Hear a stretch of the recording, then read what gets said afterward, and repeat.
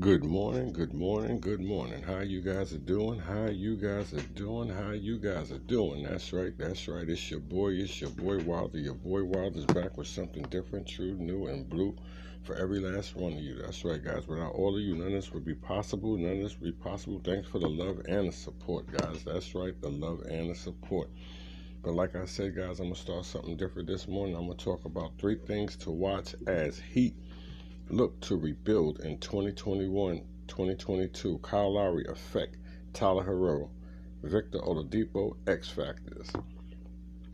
After a pretty magical run to the 2020 bubble, the NBA Finals, the Miami Heat were never able to find their stride last season. They flirted with the play-in line for the most of the season, landing at the number 6 seed before getting swept by the eventual champion Milwaukee Bucks in the first round. They were never a real factor. That figures to change this season as the Heat made one of the splashiest upgrades of the offseason in acquiring Kyle Lowry, who at 35 years old remains a championship-level difference maker. P.J. Tucker and Marquise Morris also joined the Heat, while Andre Iguodala, Goran Dragic, Trevor Ariza, Kendrick Nunn, Nemanja Bjelica, and Precious Achiuwa depart. Here's a look at the Heat's current roster, which will be trimmed along with 3 things to watch as the Miami Heat aims to re-enter the contender conversation. Miami Heat's roster, returning Jimmy Butler, Bam Adebayo, Duncan Robinson, Tyler Herro, Victor Oladipo, Dwayne Edmond, Omar Stevenson, Gabe Vincent, KZ Opeka, Max Struss, Udonis Haslem. Additionals: Kyle Lowry, PJ Tucker, Marquise Morris, Caleb Martin. Rookies: DJ Sturridge, Javonte Smart, Micaiah Porter, Drew Smith, Marcus Garrett, all undrafted and likely to land in the G League. Number 1, Kyle Lowry effect. You're going to hear Lowry's name and Heat culture in the same sentence enough times to make you want to vomit this season. But there's truth in the sappy sentiment. This is a player-team match made in hoops heaven. Lowry is a tough, no-frills, defensive-minded veteran who is the favorite words of the Heat coach Eric Spoelstra. Impact winning in ways both tangible and intangible. Miami doesn't need any more leadership. The tangibles are what interest me. And that's right, guys. Hold on, because it's your boy Wilder. Hold on. That interests me. And in a contrast,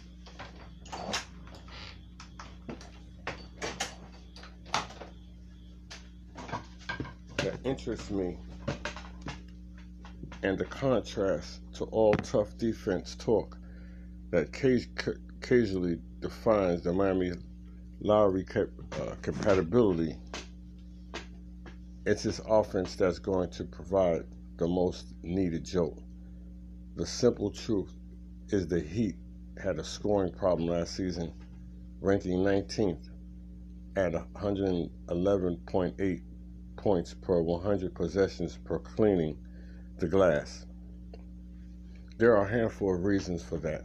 Let's start with the fact that Miami's 2 best players last season, Jimmy Butler and Bam Adebayo, are non-3-point threats. With Butler, that's particularly problematic, as so much of NBA's offense is dictated by the threat of pick-and-roll initiators represent as pull-up shooters from range. Lowry, who shot 40% from 3-point last season, gives Miami this threat. It's almost impossible to overstate the impact that should have on Miami's offense. Lowry is an adept mover and a shooter off the ball, too. And Miami was shot a lot of threes, as always, last year, but didn't make all that many, 19th in the percentage. Could use as much of that production and byproduct spacing as possible. Other than Duncan and Tyler Herro, no current Heat player made more than 50 3-point is easy. Of the ball shoot should really open things up for Adebayo and Butler as play operate inside the arc. And yes, Lowry's defense will help too. A major upgrade from Goran Dragic none. There's a reason the Heat have been basically tracking Lowry for the last few years, just waiting for the right time to move. They need him. They've got him. Who knows what the 3-year, $90 million contract Miami gave Lowry will look in 3. But on the front end of the deal, he should be worth every penny. Number 2, Butler and Bam scoring. Lowry's ability to orchestrate offense should also hopefully free up Butler to attack with more of a score-first mentality. Over his first 2 seasons with the Heat, Butler has at times gotten to pass happy, particularly on teams that have lacked anyone else and who could be to a 1A score. Butler just scored just 14.5 per in Miami's first round loss in the Miami Heat last season. That's not nearly enough. Obviously, his decline as a 3-point shooter has been significant. Butler was never a high-volume 3-point shooter, but he was at least an average marksman from a percentage standpoint prior to joining the Miami Heat, where he has shot 24% from deep over the last 2 seasons. It's been a Russell Westbrook-like plummet. Nobody's saying Butler needs to start jacking up threes. He's incredibly impactful exactly as he is, getting to the free throw line a ton, tallying career highs, and picking his spots as a basket attacker and short mid-range shooter. Miami outscored opponents by just under 11 points per 100 possessions last season with Butler on the floor per CTG, and he was top 5 in just all about every encompassing advantage metric, including offensive and win shares, in which he registered 5th in the league, wide 1 spot higher than Stephen Curry per basketballreference.com. If Butler's not comfortable from 3, that's fine. Frankly, at the shooting percentage he's been putting up, it's probably better if he does stay inside the arc. But in certain situations, Butler could stand to get a bit more selfish. Even with Lowry around to pick up more of the slack, he has often encouraged Adebayo to do the same. And Adebayo is not a scorer, but Butler can be when he sets his mind to it. To that point, for Adebayo, it's more about adding to his actual game than just adjusting his mentality. He's not a refined post scorer. He lacks a real counter moves, and he doesn't really have a go-to move either. Bam has shown an ability to face up and hit mid-range jumpers, but that needs to be a more consistent part of his arsenal. In the aforementioned loss to the Milwaukee Bucks last postseason, the Bucks sagged well off Adebayo, even as he faced up at the free throw line, and still he looked hesitant to take that shot consistently. Adebayo is an elite defender and a playmaker for his position, but if he's going to take his game by an extension, the Heat to another level, he has to become a more polished, versatile, aggressive scorer. If his legitimate shooting range extends to 3-point land, the Heat will have hit the lottery. 3 X factors. That would be Tyler Herro and Victor Oladipo. After Herro enjoyed a sensational rookie season that led him to being handed for big stretches primarily playmaking responsibilities in the middle of the finals run, his sophomore season was portrayed as something as a slump. That's not really true, however. Herrera, in fact, averaged more points, 15.1 points, 5.0 rebounds, and 3.4 assists per game than he did his rookie season. He also got to the free throw line more and shot better from the field. His usage rate also went up, but his turnover percentage stayed roughly the same. He struggled in the playoffs, and his on and off numbers were negative, as they were his rookie season. But mostly, the Heat were not the same team, and the perception around Herrera, who was expected to do more as a starter, but just feels as impactful or consistent to the eye test suffered by extension. I love Herrera's game. I loved it when he came out of Kentucky. He's way more than a shooter. He's a great feel with the ball in his hands, and his confidence is through the roof. If Herrera, who will get to settle back into a bench role, but will see plenty of time with his first unit, pops this year, Miami will be an entirely different team. The same goes for Oladipo, who signed a one-year $2.4 million clearance rack deal with the Heat this summer as he recovers after having surgery to repair his right quadricep tendon. Can you imagine if Oladipo rediscovers anything close to his all-star form while making that peanut salary? And it's not completely out of the question. The guy basically averaged 25-5 last season over stints with the Pacers, Rockets, and Heat. True, he only played 33 games, and his efficiency left out a lot to desire, but some of the explosiveness was there. Oladipo is not likely to be a 20-point scorer on the Miami Heat team.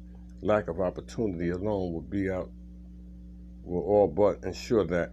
But the truth is, anything that Oladipo adds to is gravy, and he adds something truly significant when he returns to full strength.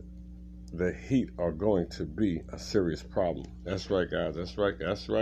It's your boy Wilder. That's right. 3 things to watch as the Heat look to rebound in 21-22. Kyle Lowry effect, Tyler Herrera, Victor Oladipo, X Factors. That's right. It's your boy Wilder. I'm not a hater. I'm congratulated. Just letting you know what's going on.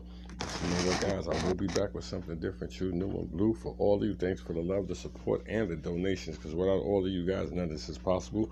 None of this is possible. And this is your boy Wilder. And you know what? I'm out. How you guys doing? How you guys are doing? That's right. This your boy Wilder. Your boy Wilder's back with something different, true, new, and blue for every last one of you. That's right, guys. Thanks for the love and the support, guys, because without all of you, none of this would be possible. That's right, guys. None of this would be possible. But what your boy Wilder's about to talk about this morning, Warriors Andrew Wiggins has gotten COVID-19 vaccine and will be available for all games this season. Golden State Warriors forward Andrew Wiggins has received the COVID-19 vaccine and will be available for all games this season. Head coach Steve Kerr announced on Sunday Wiggins will be unvaccinated headed into training camp and has requested a religious exemption from the league, which was denied. During media day, he made headlines for his refusal to get the vaccine, saying, "I'm confident in my beliefs and what I think is right and what I think is wrong. What's right for one person isn't right for another," ignoring the potential health consequences. Wiggins' initially decisions not to get the vaccine was an issue with the Warriors from a basketball perspective. The San Francisco Department of Public Health has an order requiring COVID-19 vaccinations for all participants ages 12 and older and large indoor events. That meant that if Wiggins remained unvaccinated once the regular season begins, he would not have been able to play in home games. It goes without saying that having a starter available for half of your games would be a major issue. Wiggins averaged 18.6 points, 4.9 rebounds, and 2.4 assists per game last season, while shooting 38% from three-point land and often guarding the opponent's best perimeter player. Even if Wiggins has never quite lived up to the potential that made him the number one pick, he's still a solid player in the league and is a key part of the Warriors' rotation. Wiggins' teammates spoke about the situation on media day, and it was clear, especially from Steph Curry, that they wanted him to get vaccinated. "We hope he's available," Curry said. "We hope he moves in the right direction. My opinion is obviously I got vaccinated and I'm ready to be available for the following mandates and what not." Curry continued, but kind of where it is. And the next coming weeks and how it all plays out is going to be entirely up to him. We obviously hope he's available with us, and a kind that goes from there. The Warriors begin preseason play on Monday with the game in Portland against the Trailblazers. The regular season open is set for Tuesday, October the 19th against Los Angeles Lakers. That's right, guys. That's right. It's your boy Wilder. The Warriors' Wiggins has gotten COVID-19 vaccine and will be available for all games this season. Hey, that was his choice. I hope he wasn't forced into it. But you know what? Like I said, to each his own. To each his own. This is your boy Wilder. Like I said, hey, I'm not a hater. I'm a congratulator. To each his own. You can do what you want to do, whatever floats your boat, as long as you know you do it the right way. But like I said, I will be back and I will do it different. But without all of you, without all of your support, your donations, none of this would be possible. None of this would be possible. Like I said, guys, this is your boy Wilder. And you know what? I'm out. How you guys doing? How you guys are doing? That's right. It's your boy Wilder. Your boy Wilder's back with something different, new, true, and blue for all of you. That's right, guys. Thanks for the love and the support. That's right, guys. Without all of you, none of this would be possible, guys. None of this would be possible. But you know what? Your boy Wilder's talking about. Bradley Beal says he's in no rush to sign contract extension with the Wizards. I want to win. Once the calendar flipped from September to October, Washington Wizards All-Star guard Bradley Beal became eligible for a 4-year, $181.5 million contract extension. However, he doesn't appear to be in any sort of a rush when it comes to putting pen on paper. Instead, it appears as though Beal wants to wait and see how the Wizards fare early on during the upcoming season before making any sort of a long-term commitment.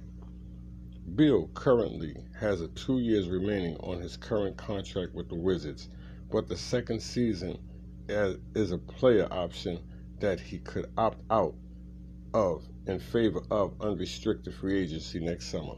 My biggest thing is getting us off going to a good start.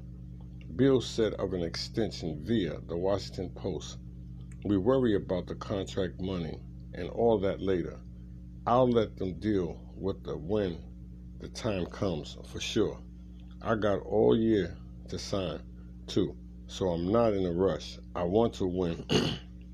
I want to win the right way and do it here. I think we have enough, so it's just we have to get it done." Beal has played with the Wizards for his entire career since he was selected by 3rd overall pick in 2012 draft. Though Beal and the Wizards have made the postseason 5 times since then, they haven't been able to advance past the second round. Last season, they lost to Philadelphia in 5 games in the first round. The Wizards made several solid additions over this offseason, including Spencer Dinwiddie, Kyle Kuzma, Montrezl Harrell, Aaron Holiday, and Kentavious Caldwell-Pope. However, the team also traded away Russell Westbrook at Westbrook's request. Beal had become close to Westbrook and was likely disappointed by the move, but he also understood in giving the fact that Westbrook is operating with urgency at this stage in his career. This happens every year. Players are going to talk, and Russ decided he was going to do what was best for him and his family, and I wasn't there. Beal said of Westbrook via NBC Sports Washington, "I wasn't in the same headspace he was, and it was a respectable decision. I love Russ to death. He had a great conversation leading up to it, many great conversations leading up to it, and he made a decision that was best for him. We were in the place of limbo for a minute. We didn't have a coach. We didn't have what was going on. It was a little rocky. I'm going into his 14th year. He's looking like his time is ticking, so he wants to be on a championship contending team now, and I respect that. Beal is younger than Westbrook, but his clock is ticking as well. So one can't help but wonder when he'll begin to feel the same urgency that Westbrook feels. On paper, it's tough to tell if the Wizards will be markedly better than they were last season. And if they're not, perhaps that extension will never get signed. That's right, guys. This your boy Wilder. This your boy Wilder. This your boy Wilder talking about Bradley Beal says he's in no rush to sign contract extension with the Wizards. I want to win. Hey, you can't be mad at him. You can't be mad at him because you know what? These guys are getting older. And these guys, you know what? They want to win. And that's the bottom line. These guys want to win. They want one. And, you know, that's what these guys put the time in for. But like I said, who am I? I'm just a common man with a common plan. This your boy Wilder. This your boy Wilder. Like I said, I'm not a hater. I'm a congratulator. Thanks for the love. Thanks for the support and the donations. Like I said, guys, without all of you, none of this would be possible. None of this would be possible. But you know what, guys? This your boy Wilder. This your man Wilder. And I'm out. Enjoy.